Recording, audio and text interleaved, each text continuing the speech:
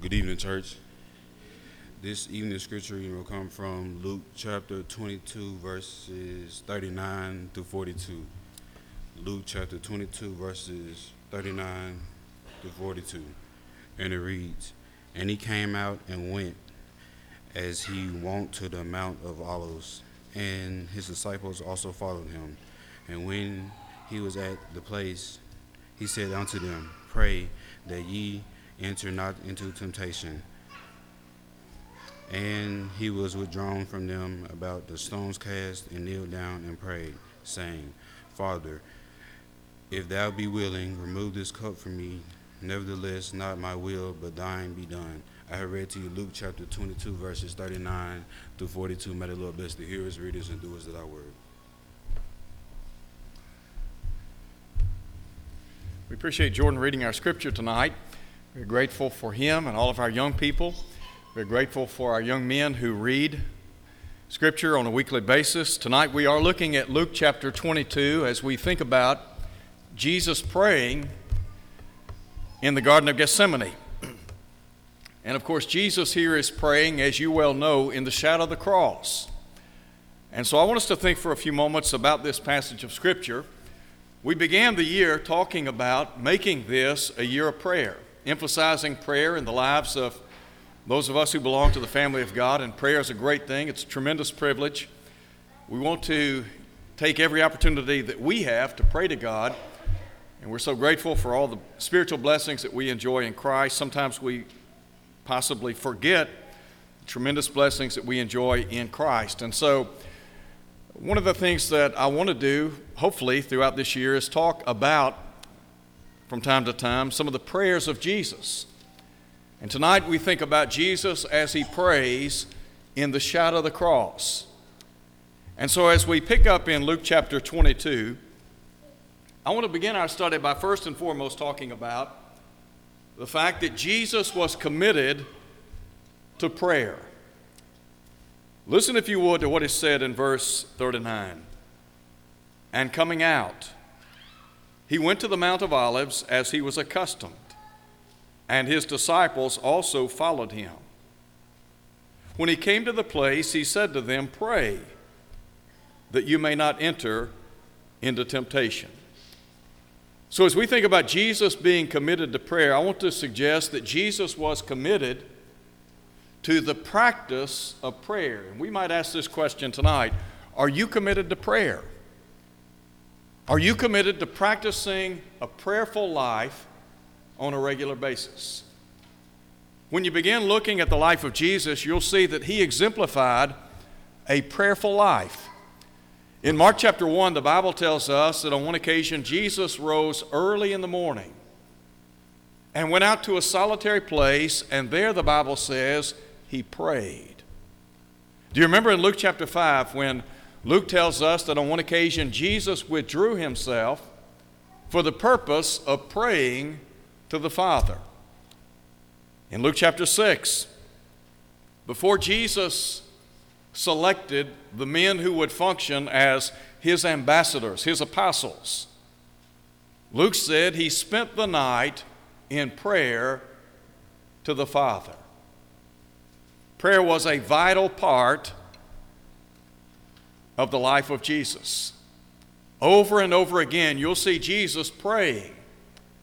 In John chapter 17, again in the shadow of the cross, Jesus is praying for those who would be his disciples, those who would wear his name. And then, as we said, in the Garden of Gethsemane, we find Jesus praying. Not only did Jesus exemplify a life of prayer, but he encouraged a life of prayer. Think about how often Jesus encouraged people to pray. In the Sermon on the Mount, Jesus said, Ask and it shall be given to you. Seek and you shall find. Knock and it shall be opened unto you. In Luke chapter 18, verse 1, Luke said that Jesus taught that men ought to always pray and not faint or not become discouraged. Jesus understood the tremendous privilege and power of prayer. And I think that we also ought to understand the tremendous spiritual blessing that has been bestowed on us. You remember the Apostle Peter said in 1 Peter chapter 3, verse 12, "The eyes of the Lord are over the righteous, and his ears are open unto their prayers." So to think that there is a God in heaven who created the universe, who is willing to listen attentively to our prayers. So Jesus was a man of prayer. He was committed to a life of prayer. And I would hope and pray that we are committed to a life of prayer. Now, there's a second thing I want you to see in this point. Not only was Jesus committed to the practice of prayer, but I would submit to you that he chose a place of prayer. Note again what Luke says in verse 39. "And coming out, he went to the Mount of Olives, as he was accustomed. And his disciples also followed him. When he came to the place, he said to them, 'Pray that you may not enter into temptation.'" Now, Jesus often retreated to the Garden of Gethsemane for the purpose of rest, refreshment. When you think about prayer and all the great blessings afforded us through prayer, isn't it the case that it enables us to communicate with God? For example, as we look at this text, Jesus went to a specific place for communication, to communicate with God, didn't he? All of us need a special place. Now, we can pray anywhere, but sometimes it's good to have a place where you can go and be all alone, bow your head to the Father, and pray. Open up your heart to God, to communicate with the Father, the creator of heaven and earth. And think about this for a minute. We live in a world that is comprised of about 7 billion people. And yet the Bible tells us that there's a God in heaven who willingly listens to every single syllable that we utter before him. That's amazing, isn't it? To think that we have direct communication with God the Father, that we can bow in his presence anywhere, at any time, day or night, and God hears us. You remember Solomon said many, many years ago, "The prayer of the upright is his delight." To know that there is a God in heaven who listens attentively, who wants us to pray to him, to communicate with him. And so here's Jesus. He's in the Garden of Gethsemane. And the weight of the cross is literally upon his shoulders. Sometimes we talk about having the weight of the world on our shoulders. Well, Jesus truly had the weight of the world on his shoulders. And Jesus is bowing in the presence of God the Father, communicating unto him about this hour of trial that's to come upon him. Jesus had come to earth for a very specific purpose, and now the hour had come. And so Jesus is fully mindful that this hour has come, and so now he prays to the Father. So he found a place for communication, also a place of anticipation.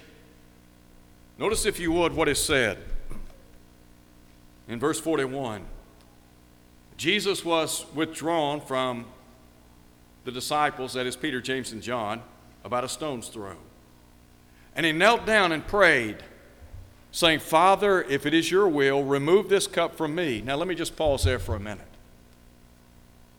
Jesus has come to earth for the purpose of dying for the sins of the human family.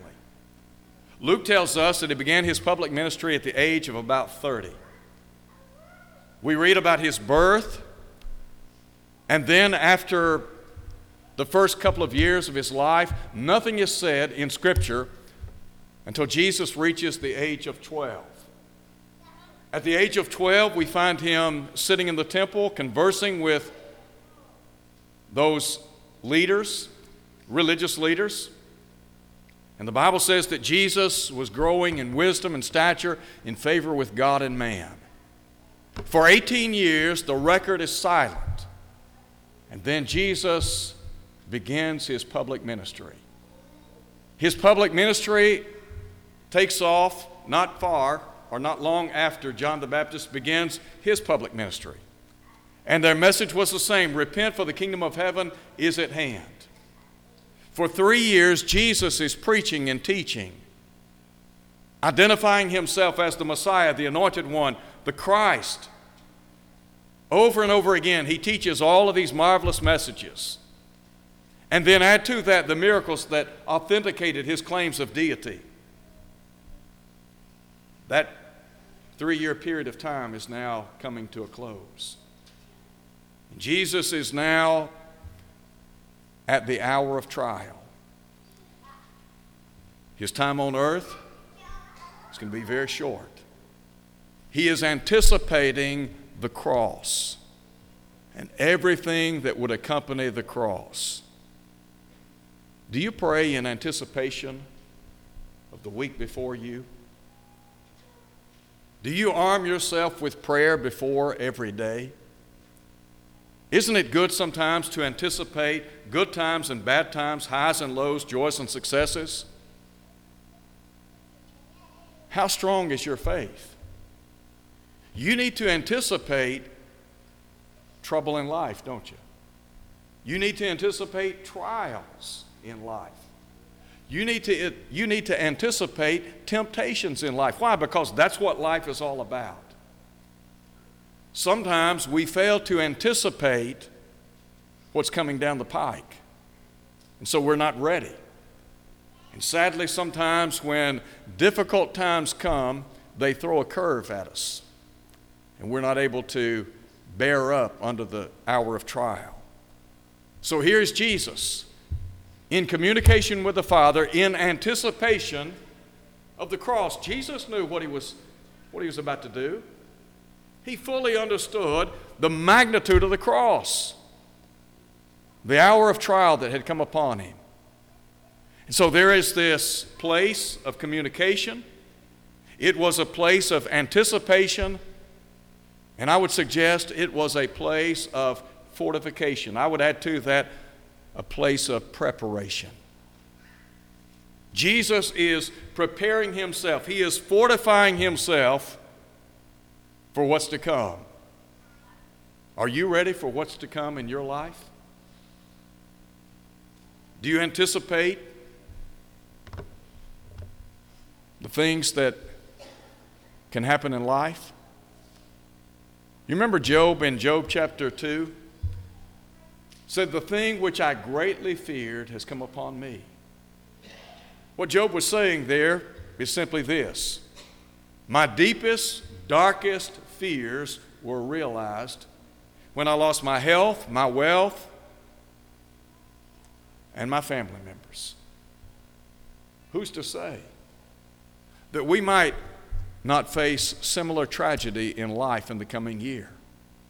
So the question is, are you ready? Are you armed and ready for that?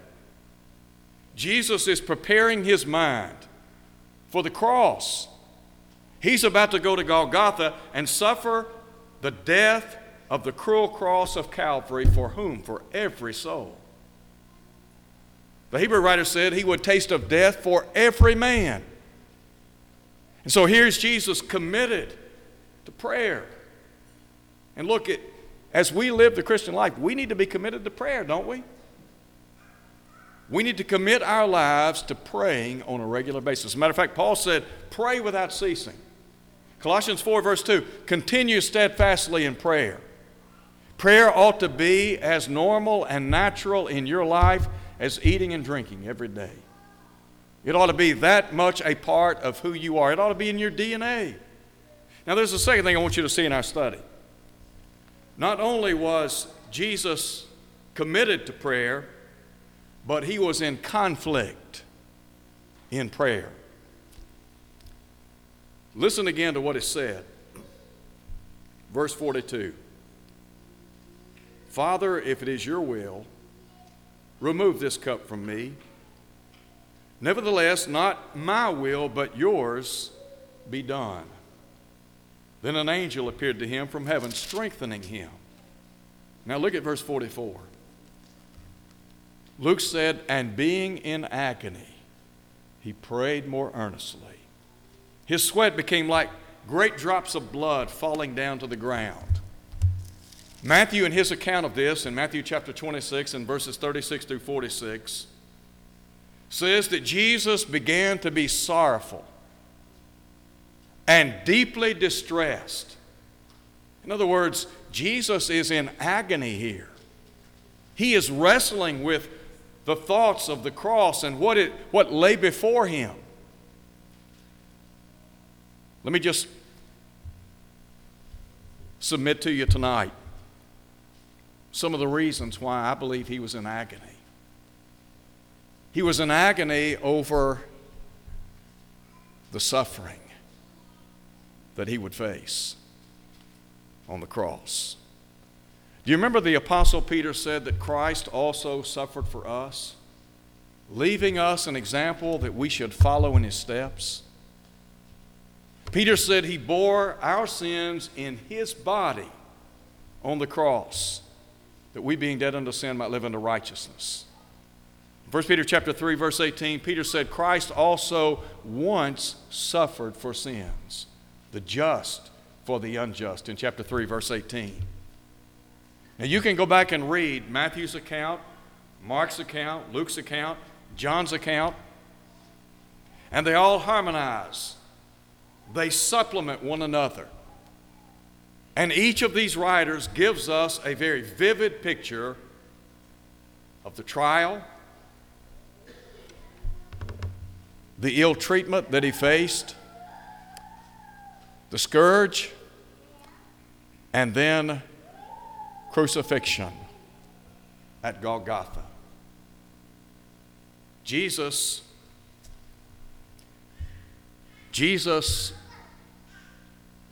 faced agony in Gethsemane. He agonized because of the suffering that lay before him. He agonized over the shame of the cross. We talk about the suffering of the cross. What about the shame of the cross? Paul said in Galatians chapter 3, verse 13, that Christ has been made a curse for us. Because it's written, cursed is everyone who hangs on a cross or on a tree. Those who were crucified were, as history will bear out, the baddest of the bad. Thieves, murderers, insurrectionists. Now, let me just ask you to think about something for a moment. What did Jesus do to suffer the shame of the cross? We talk about his suffering and the shame.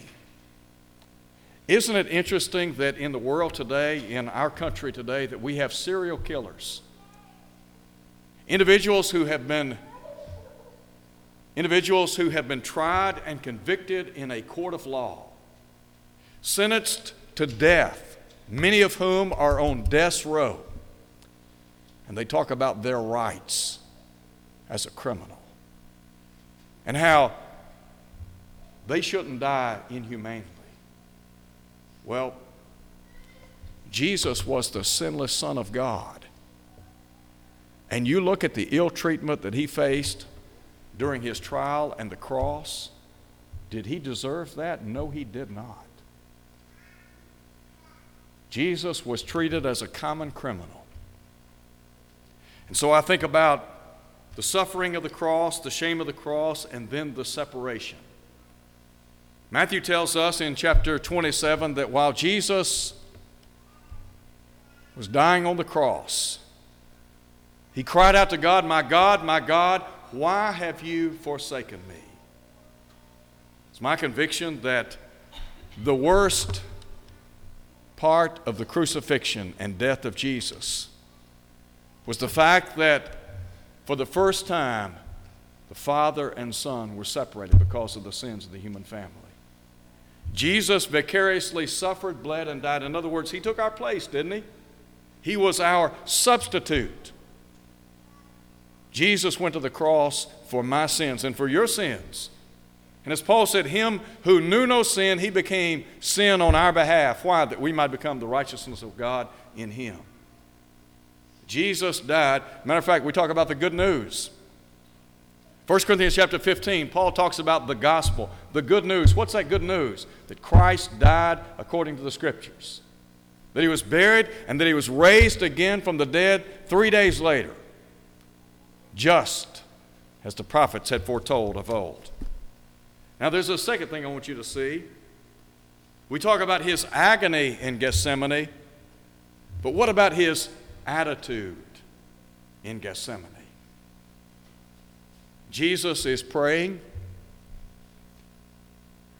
He's in distress. He's troubled. And listen to his request. Father, if it is your will, remove this cup from me. Jesus was saying to the Father, look, if there's any other way that your will can be accomplished, then please let that come to pass. Again, reminding us of his suffering, shame, separation. Don't you find it interesting in Hebrews chapter 12? The writer talks about Jesus going to the cross, enduring the cross, despising the shame. Jesus went to the cross with joy. For what purpose? For the purpose of redeeming us, saving us from sin, snatching us out of the gates of hell. So Jesus makes a request of the Father. If there's any other way, let me just pause here. Do we understand the fact that Jesus was fully God and fully man? He was the Son of Man, but the Son of God, wasn't he? John said the Word became flesh. In other words, the one who existed throughout all of eternity, as Paul said, emptied himself and came in the likeness of men. And being found in fashion as a man, he humbled himself and became obedient unto death. So Jesus is facing the ordeal of the cross. And he's going to die for the sins of the human family. And there's this internal struggle going on. The weight of the cross, as we say. The weight of the world. Resting upon his shoulders. And he is praying to God the Father, pouring out his soul. If you want some insight into the mentality of Jesus, I'd invite you to look at Hebrews chapter 5, verse 7. There the writer said, who in the days of his flesh offered up prayers and supplications with strong crying and tears unto him who was able to save him from death. That's Jesus. And he is praying unto God the Father. And he is praying. And as Luke says, he's in agony. As Matthew says, he is sorrowful and deeply distressed. And he is wrestling with the weight of the cross. And the human side of him is evidenced here. And so as Jesus prays to the Father, his desire is, if there's any other way that your will can be accomplished and mankind can be saved, then please let that come to fruition. But notice, if you would, we have his request, but note the relinquishment of his will. Father, if it's your will, remove this cup from me.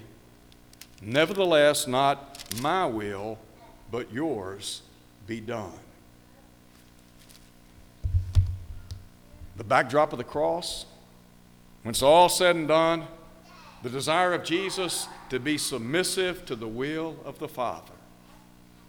Everything in his realm of existence was about pleasing the Father, accomplishing his will. That's why when he began his ministry, he's focused on the task at hand. As a matter of fact, look at John chapter 4, where he said, my work is to do the will of him who sent me, to finish his work.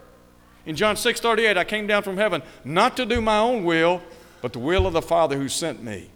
In John chapter 17, verse 4, he said, I've glorified you on the earth. I've finished the work you've given me to do. Jesus came with a heaven-sent mission, didn't he? Jesus said the Son of Man came not to be ministered unto, but to minister, to give his life a ransom for the many. So here's Jesus wrestling with the weight of the cross and making a simple request of the Father. But in light of that request, relinquishing his will. You know, sometimes when we pray, we want our will to take precedence, don't we? I think one of the most difficult things to pray is, let your will be done, God. Whatever you think is best, whatever is in accordance with your will, then let that come to pass. So Jesus is praying to the Father in this difficult hour of trial.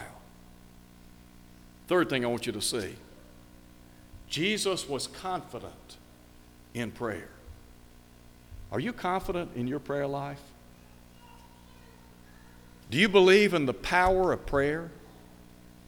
Do you believe that what James wrote is true? The effective, fervent prayer of a righteous man avails much. You believe that? Do you? Jesus was confident in his prayer life. Now you ask the question, how do you know? Well, in Hebrews chapter 5, verse 7, the Bible says he offered up prayers and supplications with strong crying and tears unto him who was able to save him from death. And the Bible says, and he was heard in that he feared. Did you know when you bow your head to the Father and you lift up your prayers to him that God hears those prayers? There is not a prayer that you utter that God the Father doesn't know about. God is in tune with every prayer that you offer him. Aren't there times in life when we go to the Father and we, like Jesus, maybe not to the same magnitude, but we're struggling and we're in distress and we're agonizing over a situation, a circumstance in life. And this situation or circumstance in life is weighing heavily upon us. And so we're praying fervently to God. But when we pray, do we recognize that those prayers are being heard? And that there's a God in heaven who not only hears our prayers, but handles them. God has the ability to handle every prayer that you utter. The Hebrew writer said in Hebrews chapter 4 that we ought to draw boldly under the throne of grace that we might find mercy and grace to help in time of need. So you need to understand that there is power in prayer. We ought to be confident. So listen, if you would,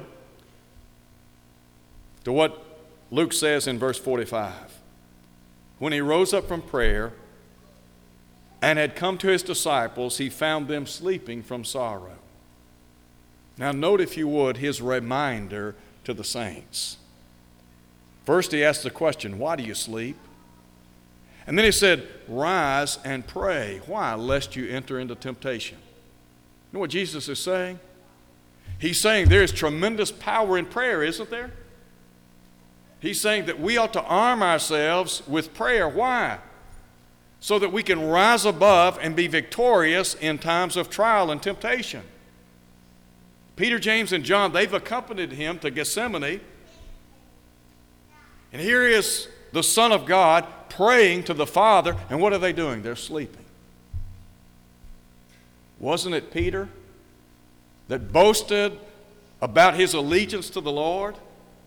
That no matter what would happen, he'd stand by him, even if it cost him his life. Isn't that right?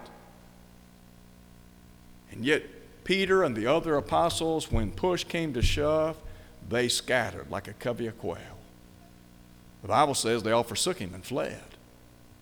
And what Jesus is saying here is, look, you need to remember there is tremendous power in prayer.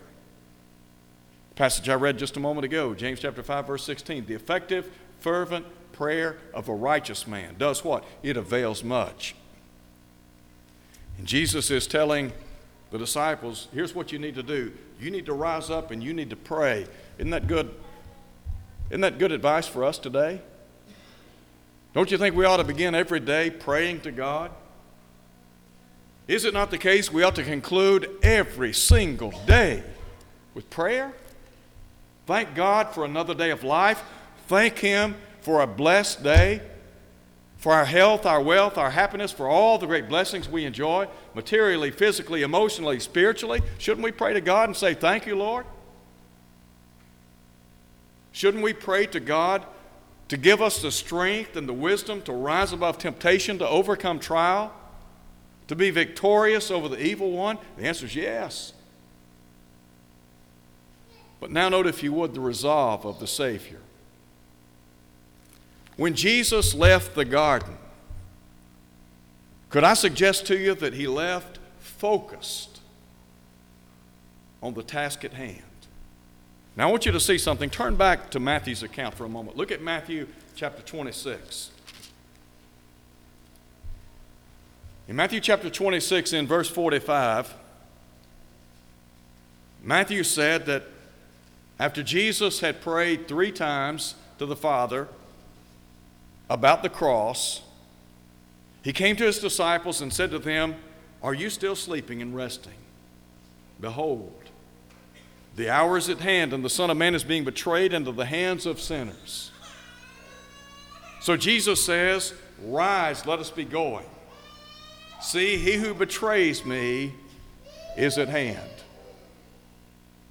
So Jesus is resolved. He is resolved and focused on the task at hand.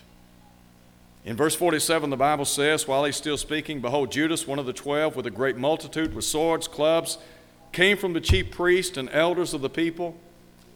And you remember the text tells us that Judas betrayed Jesus with a kiss. Jesus knew exactly what was going to happen. He has armed himself with prayer, and he is ready to meet the forces of hell as he goes to the cross. He is focused, and he is faithful to the task at hand. So, with that in mind, look at what is said. Verse 50, Jesus said to Judas, "Friend, why have you come?" Then they came and laid hands on Jesus and took him. And suddenly one of those who were with Jesus, that would be Peter, stretched out his hand and drew his sword, struck the servant of the high priest, and cut off his ear. And Jesus said to him, "Put your sword in its place. For all who take the sword will perish by the sword." Now look at verse 53. "Do you not think that I can now pray to my Father, and he will provide me with 12 legions of angels?" A legion would have consisted of about 5,000 to 6,000 troops. Talk about a Roman battalion. What Jesus is saying here is, look, I could have at my disposal 60 to 72,000 angels right now. But that's not the will of God. The will of God is that I go to the cross and die for the sins of the human family. The Lord Jesus was not going to let anything keep him from fulfilling the will of God. So he is focused on the task at hand, and he is faithful to the task at hand. So as you read the narrative, Jesus is apprehended. He is tried on charges that are basically trumped up, and then later crucified on Calvary, only to rise from the dead 3 days later. So as you look at Gethsemane, you see the Son of God battling over the way to the cross. And what I want to close with tonight is this. As Jesus prayed in the garden, to make this very personal, he had you in mind. Matter of fact, he had all of us in mind. Because Jesus understood that unless he went to Calvary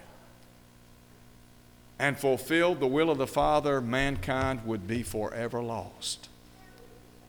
And so Jesus drank the bitter cup of Calvary, suffered, bled, and died for each and every one of us. As the Hebrew writer said in Hebrews chapter 2, verse 9, he tasted death for every man. That's all of us. So the question is, if he died for us, will we not live for him? Shouldn't we be willing to live for him? He gave everything so that we might gain everything.